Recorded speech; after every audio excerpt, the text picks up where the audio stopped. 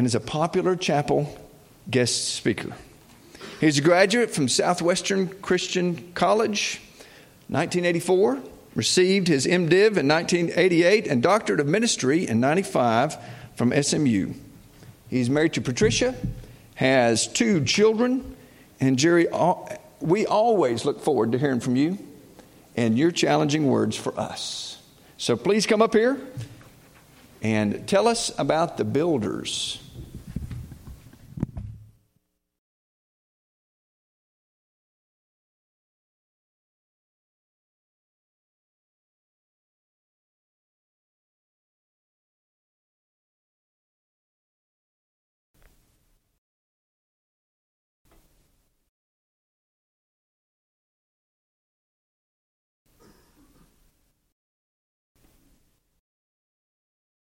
It is always a privilege to know that we are not alone in this world. We have come from the Creator of life, and He sustains us while we live, and it is my belief that once we leave here, He will continue to hold us in His hand. With that awareness, it should give us a sense of security in a world that seems so insecure. It should give us a sense of courage, even in the face of incidents of terror that seem to be breaking out all over the world, and even right here on the American homeland.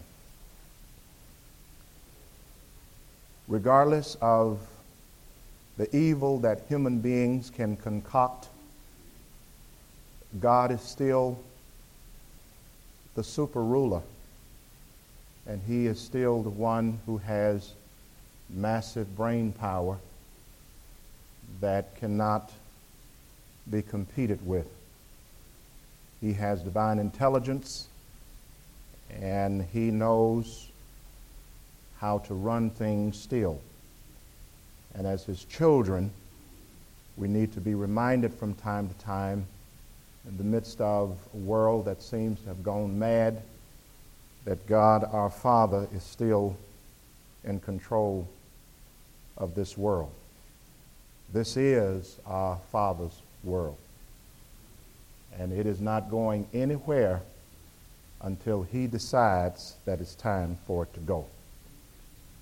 And so I bring you greetings from Abilene, from my wife and my family, and I'm always honored and thankful to receive the invitation to come here at MacArthur Park, and I've been here on several occasions, and on each occasion I experienced warmth and hospitality, and for that I am really grateful.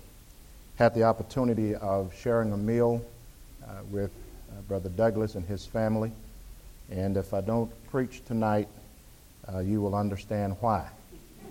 I kind of overdid it, so you might get a sermonette tonight, amen?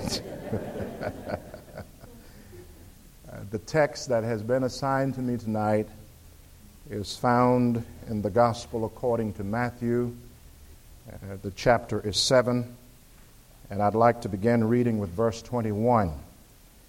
Matthew chapter 7, beginning with verse 21 and ending with verse 29. Not everyone who says to me, Lord, Lord, will enter the kingdom of heaven, but only the one who does the will of my Father who is in heaven. Many will say to me on that day, Lord, Lord, did we not prophesy in your name, and in your name drive out demons, and in your name perform many miracles? Then I will tell them plainly, I never knew you. Away from me, you evildoers. Therefore, everyone who hears these words of mine and puts them into practice is like a wise man who built his house on the rock. The rain came down, the streams rose, and the winds blew and beat against that house, yet it did not fall because it had its foundation on the rock. But everyone who hears these words of mine and does not put them into practice is like a foolish man who built his house on sand. The rain came down, and the streams rose, and the winds blew and beat against that house, and it fell with a great crash. When Jesus had finished saying these things, the crowd were amazed at his teaching, because he taught as one who had authority and not as their teachers of the law. The two builders.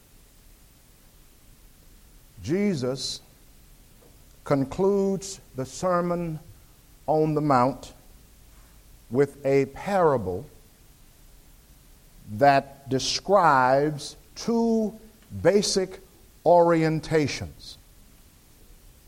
One orientation is an orientation towards wisdom. The second orientation is an orientation towards foolishness. One orientation is attracted to life. The other orientation is attracted to death. We can choose the orientation of life by putting Jesus' words of wisdom into practice, thus being like a wise builder who built his house upon a rock. Or we can choose the orientation towards death by ignoring Jesus' words of wisdom, thus being like a foolish builder who built his house upon unreliable sand. Erich Fromm, the famed psychoanalyst, called this orientation towards life biophilia. Biophilia is the will to live. It is the desire to live. It is an attraction to life. It is adamant about refusing to surrender to death. Biophilia is the celebration of life. Biophilia is pro-life. Erich Fromm also discusses what is known as necrophilia. Necrophilia is a true love for death. It is an attraction to those things that are dead and that have no life in them. Necrophilia, the true love of death, is deeply embedded in the demonic pattern of this present world. Necrophilia is loyal to the idea of death. It chants out loud throughout the world the words that say, "Long live death." The system of necrophilia has been set up all over the world. The worldwide system of necrophilia seeks to identify and it seeks to destroy the genius of life that exists within each individual. This necrophilic system seeks to destroy any hint of life that exists in the human mind. Because wherever there is a quiver of life in the mind, there must have been some type of recognition of the life of God. For the fool has said in his heart, there is no God. The system of necrophilia, or the system of death, is the worst form of abortion on the planet Earth. It is a system that aborts the positive potential of sometimes entire nations and entire continents. It seeks to destroy lives by infiltrating the mind with toxic words of death. The love of life forms what Fromm calls the syndrome of growth. The system of death produces what Fromm calls the syndrome of decay. Life builds up, death tears down. Any system that undermines the development of the thinking capacity of a human being is a system that promotes the syndrome of decay. And that system intentionally seeks to carry out the murder of the mind. The mind is twisted and it is murdered through the intake of false and misleading information. For whatever information we take into us, it has the power to form us on the inside. That's why it is very important to be careful about the information that you take within your mind, because whatever information you take into your mind will have the power to form and to shape your mind. That is why it is important for us to be careful. I think I mentioned to you on a previous occasion, we have to be careful about the information highway. Can I get an amen? Amen. Now, we thank God for the internet. There's some good and some bad about it. Can I get an amen? Amen. The internet, net. What is a net designed to do? And then the worldwide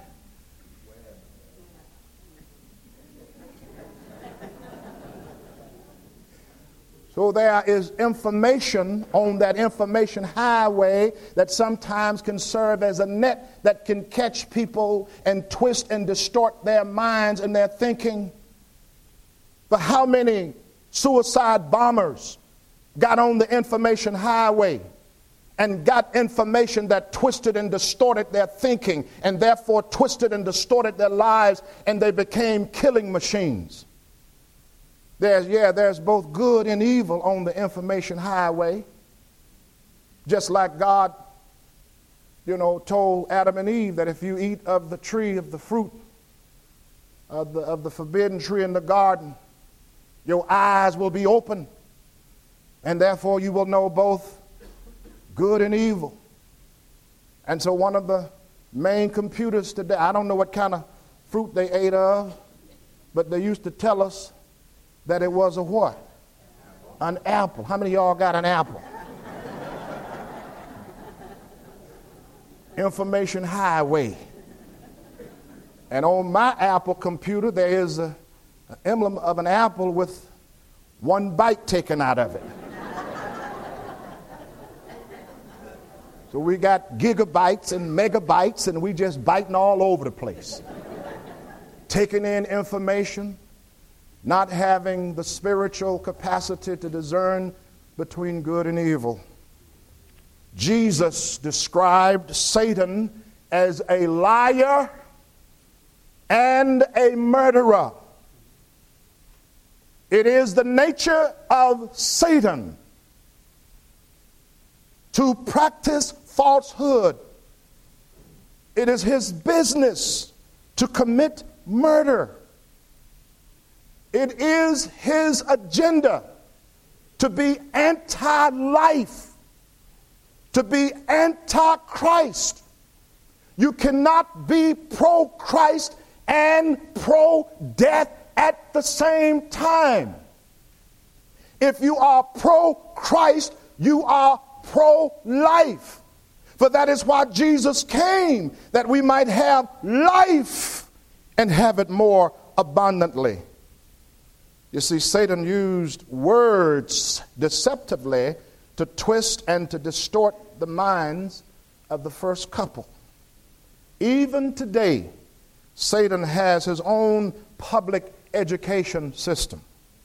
Satan's curriculum is designed to eradicate the mind, so it will make it easy to turn people into things. That is, his agenda is to turn human beings into human things, because we become what we look at and what we desire to consume. When Eve looked and saw the fruit and desired to eat of it, and when she consumed that thing, she lost some of her being. And the more we become fixated on things, the lust of the eye, the lust of the flesh, the pride of life, the more we fall in love with things, the more we become like things. We even began to value things over people. And we began to view people as things instead of as human beings. Satan's necrophilic educational system of death thrives on human bodies that possess no mind, because a brainless, mindless human being can easily be turned into a non-thinking human commodity. Erich Fromm calls this practice mechanized industrialism, in which man is transformed into a thing, and as a result is filled with anxiety and indifference, and will even begin to hate life itself. Well, in light of what Jesus is saying here in Matthew 7, we are reminded that the world is filled with words. The world is not only filled with words, but the world is filled with deadly words. Deadly words erupt from hearts that are filled with a necrophilic spirit of death. It is out of the abundance of the heart that the mouth speaks. Deadly words that come from hearts filled with spiritual death are used to construct environments of death and decay. Hearts that are filled with death cannot be satisfied until they construct and build environments of death that will suck the life out of human beings. In Matthew chapter 7 and verse 15, Jesus says, "Watch out for false prophets, for they come to you in sheep's clothing, but inwardly they are ferocious wolves. By their fruit you will recognize them." Walter Brueggemann says that in the Old Testament, the false prophets spoke false words that led the masses of the people to have a false consciousness. But I would add that false prophets spoke false words that produced in the hearts of their hearers a death consciousness.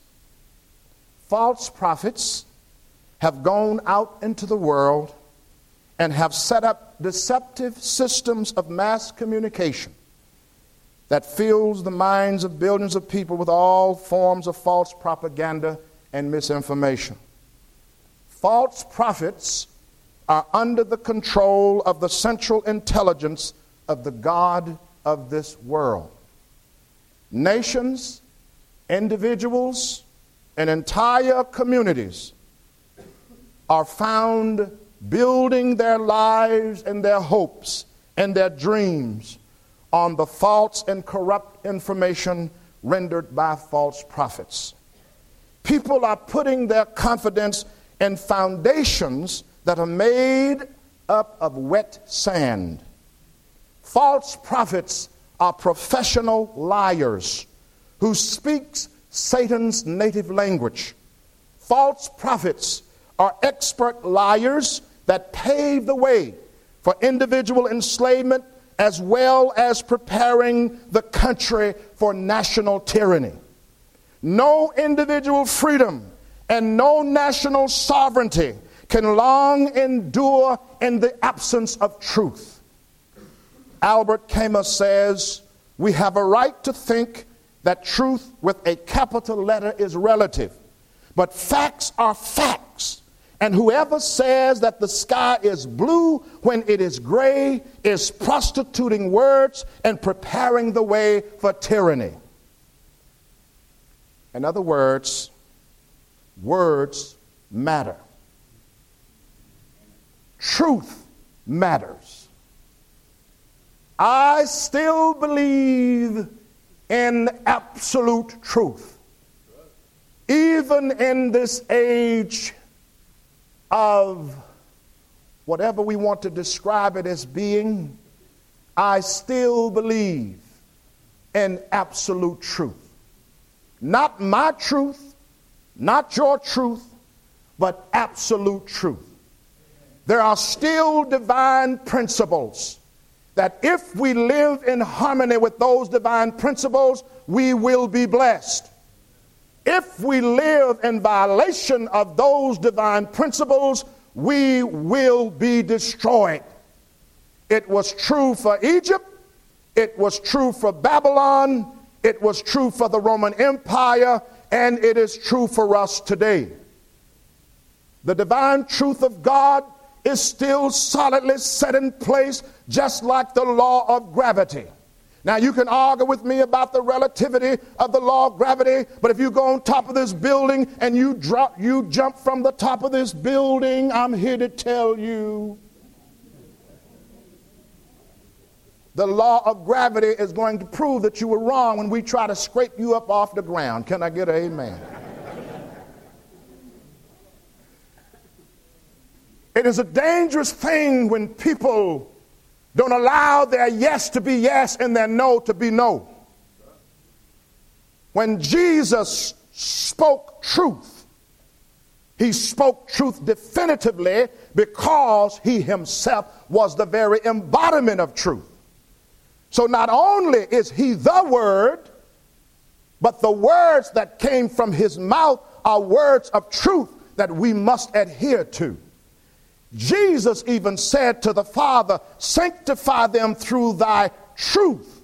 Your word is truth. And we've become so sophisticated now until we feel as if it is unsophisticated to believe in the authenticity of the Bible, to believe in the inspiration of the Bible. Maybe that's why some of us don't feel inspired anymore, is because we don't believe in the inspiration of the word. Ooh, y'all quiet.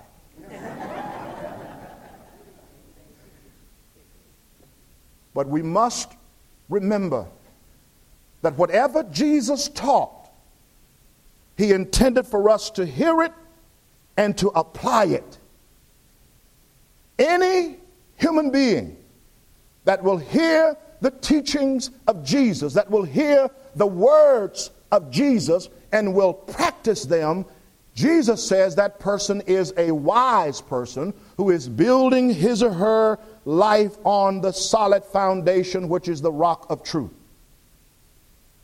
Those who hear the words of Jesus and they began to engage in mental gymnastics to where they're finding loopholes in what Jesus has said, finding ways to relax his teaching. That is, in essence, building one's life upon wet sand. And there is coming a time when we all will have our foundations tested. The storms are coming. The storm clouds are already gathering. And the rains have already started to fall. And when the bad weather hits, it's going to reveal what our lives have really been built upon. Whenever the weather gets bad and the winds begin to beat up against the house of my life, and when I see the flood waters rising, I want to make sure that my life has been built upon something that will outlast time itself. I don't know about you, but I have not found a better foundation than Jesus Christ. On Christ, the solid rock, I stand. All other ground is sinking sand. I want to stand on Christ. I want to stand on the words of Christ. Because when you stand on the words of people and false prophets, those are shaky words.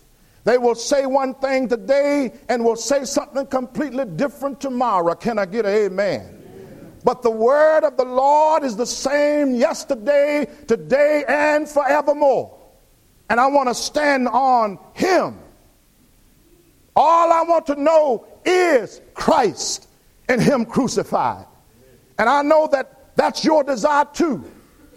That when the world asks you, when the storm starts hitting you, who is your Lord? I hope you will be courageous enough to say, my Lord is Christ.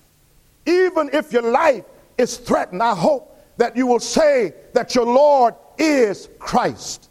Christ is all I ever want to know. If I have to go to the White House by invitation or to the poorhouse by initiation, I want to let them know that all I know is Christ. If I have to sit on the bedside of an elderly saint that is about to cross over here to the other side of the Jordan River, I want to say to that individual that Christ lives. If I have to go and talk to the farmers in the heat of the noonday sun, I want to let them know that Christ lives. When I get ready to press my dying pillar and get ready to take my last breath, I hope that they can lean their ears down to my lips, and I want to say as softly or as loudly as I can that Christ lives. And when I get up on that resurrection morning, ready to sing a song that I've never sang before, I want to be able to say that Christ lives. He still lives in the world today, and he is the solid foundation. I ain't mad, y'all. I'm just excited. He lives, and he still is the embodiment, the manifold wisdom of God. That's who Jesus is. Now, let me just say this in closing, in my first conclusion here tonight.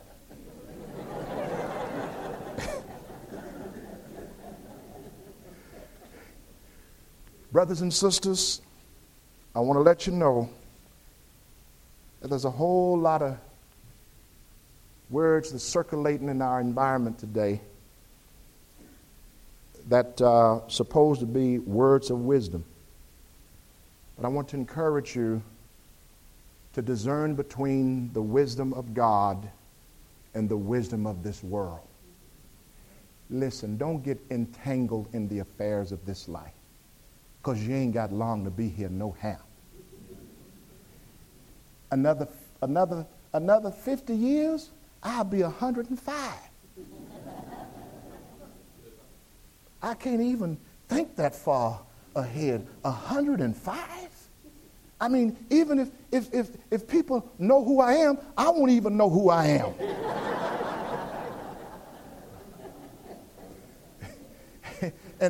And all of the things that we think are so utterly and urgently important that got to do with life in this world, we have to remind ourselves this is not our permanent home. We are just passing through here. And I don't care how much beauty and handsomeness you may have, or how much money and clout and fame and reputation you have. After a while, we all going to be potential dust in some lonesome graveyard somewhere. So why get caught up in the affairs of a world that is only temporary? And Jesus would remind us, those who have been called by his divine name are called to live according to a wisdom that is not of this world. We have been called to live by the words that come from his mouth. You remember Jesus asked him in the Gospel of John, will you also go away? And Peter said, Lord, To whom shall we go? For you have the what? The words of life. Not the words of death, but the words of life. Now, in James 3, verses 13 through 18, let me check and see here, because I just got back from Africa. And I'm still on Africa time. So they require for you to preach a whole hour over there. I thought they were playing at first, and I tried to go under hour. They made me get back up and start preaching. I never had that to happen before. But James 3, verses 13 through 18, these are the words that I want to close with. And I hope that we hear him speaking to us through these words. Who is wise and understanding among you? Let them show it by their good life, by deeds done in the humility that comes from wisdom. Humility that comes from wisdom. Now, if it's not humility, wisdom didn't produce it. But if you harbor bitter envy and selfish ambition in your hearts, do not boast about it or deny the truth. Such wisdom does not come down from heaven, but it is earthly, it is unspiritual, and it is demonic. For where you have envy and selfish ambition, there you find disorder and every evil practice. He goes on to say, but the wisdom that comes from heaven is first of all pure, then peace-loving, considerate, submissive, full of mercy and good fruit. It is impartial, it is sincere. Peacemakers who sow in peace reap a harvest of righteousness. You shall know a tree by the fruit that it bears. So when we investigate our own lives, are we operating according to the wisdom that is from heaven, or are we operating according to the wisdom that is of this world? If we're operating according to the wisdom that is from heaven, we will be submissive, we will be humble, we will be considerate, and we will be peace-loving human beings. Blessed are the peacemakers, for they shall be called the children of God. In Matthew 7, those words that Jesus said, if we put into practice, that we're building our house on the rock, those are the words that produce peace in our lives, that will develop in us God's very own nature as he dwells in us through the person and the power of his Spirit. Now, how are we going to walk in this life? Are we going to walk according to the heavenly wisdom or according to the earthly wisdom? And how does he define the earthly wisdom? It is full of selfish ambition. It's a me-first attitude. It's a dog-eat-dog attitude. I'm going to climb my way to the top, and I don't care who I have to step on to get there. It is full of jealousy. It is full of competition. It is full of bitterness. It is full of hatred. And we cannot live according to both wisdoms. We got to choose. Amen? Amen? And so Jesus says if we choose the heavenly wisdom, we're building our house on a solid foundation. If we choose the earthly wisdom, we're building our house on sand. And I know none of us want to build our lives on sand. Give me the rock, which is Jesus Christ. And I know that you too want to build your life on the rock. And I'm not talking about the actor. I'm talking about the real rock that will endure the test of time. And you know what that does? that removes all bitterness, anger, unforgiveness, malice, hatred. It gets rid of all of that when we live according to the words and the teachings of Jesus Christ, when we live according to the wisdom that is not of this world. But if we live according to the wisdom of this world, we will be filled with animosity, we will be filled with bitterness, we will be filled with an unforgiving spirit, we will hold a grudge against others, we will have a vindictive spirit. All of that is demonic, it is unspiritual, it is ungodly, and it is not of Christ. And so, as I force myself to go to my seat right now, we are members of the Church of Christ. The Church of Christ. Not the church of the world, but the Church of Christ. He owns us because we are in it. We are part of the body. We are members of it, and He is our head. And if Christ is the head of the body, which is the church, then the members ought to be submissive to the lordship of the head. Amen? Amen. So my right hand doesn't have any business telling my left hand, you don't have a right to be a part of the body. We're in this thing together under the same lordship of the same head. Amen? And that's how Christ wants us to embrace His teachings, so that we're all looking to the same head, the same Lord, Jesus Christ, who is the head of His church, of which we are a part. We are members of it and members one of another. May God bless you as you continue your journey on your way home.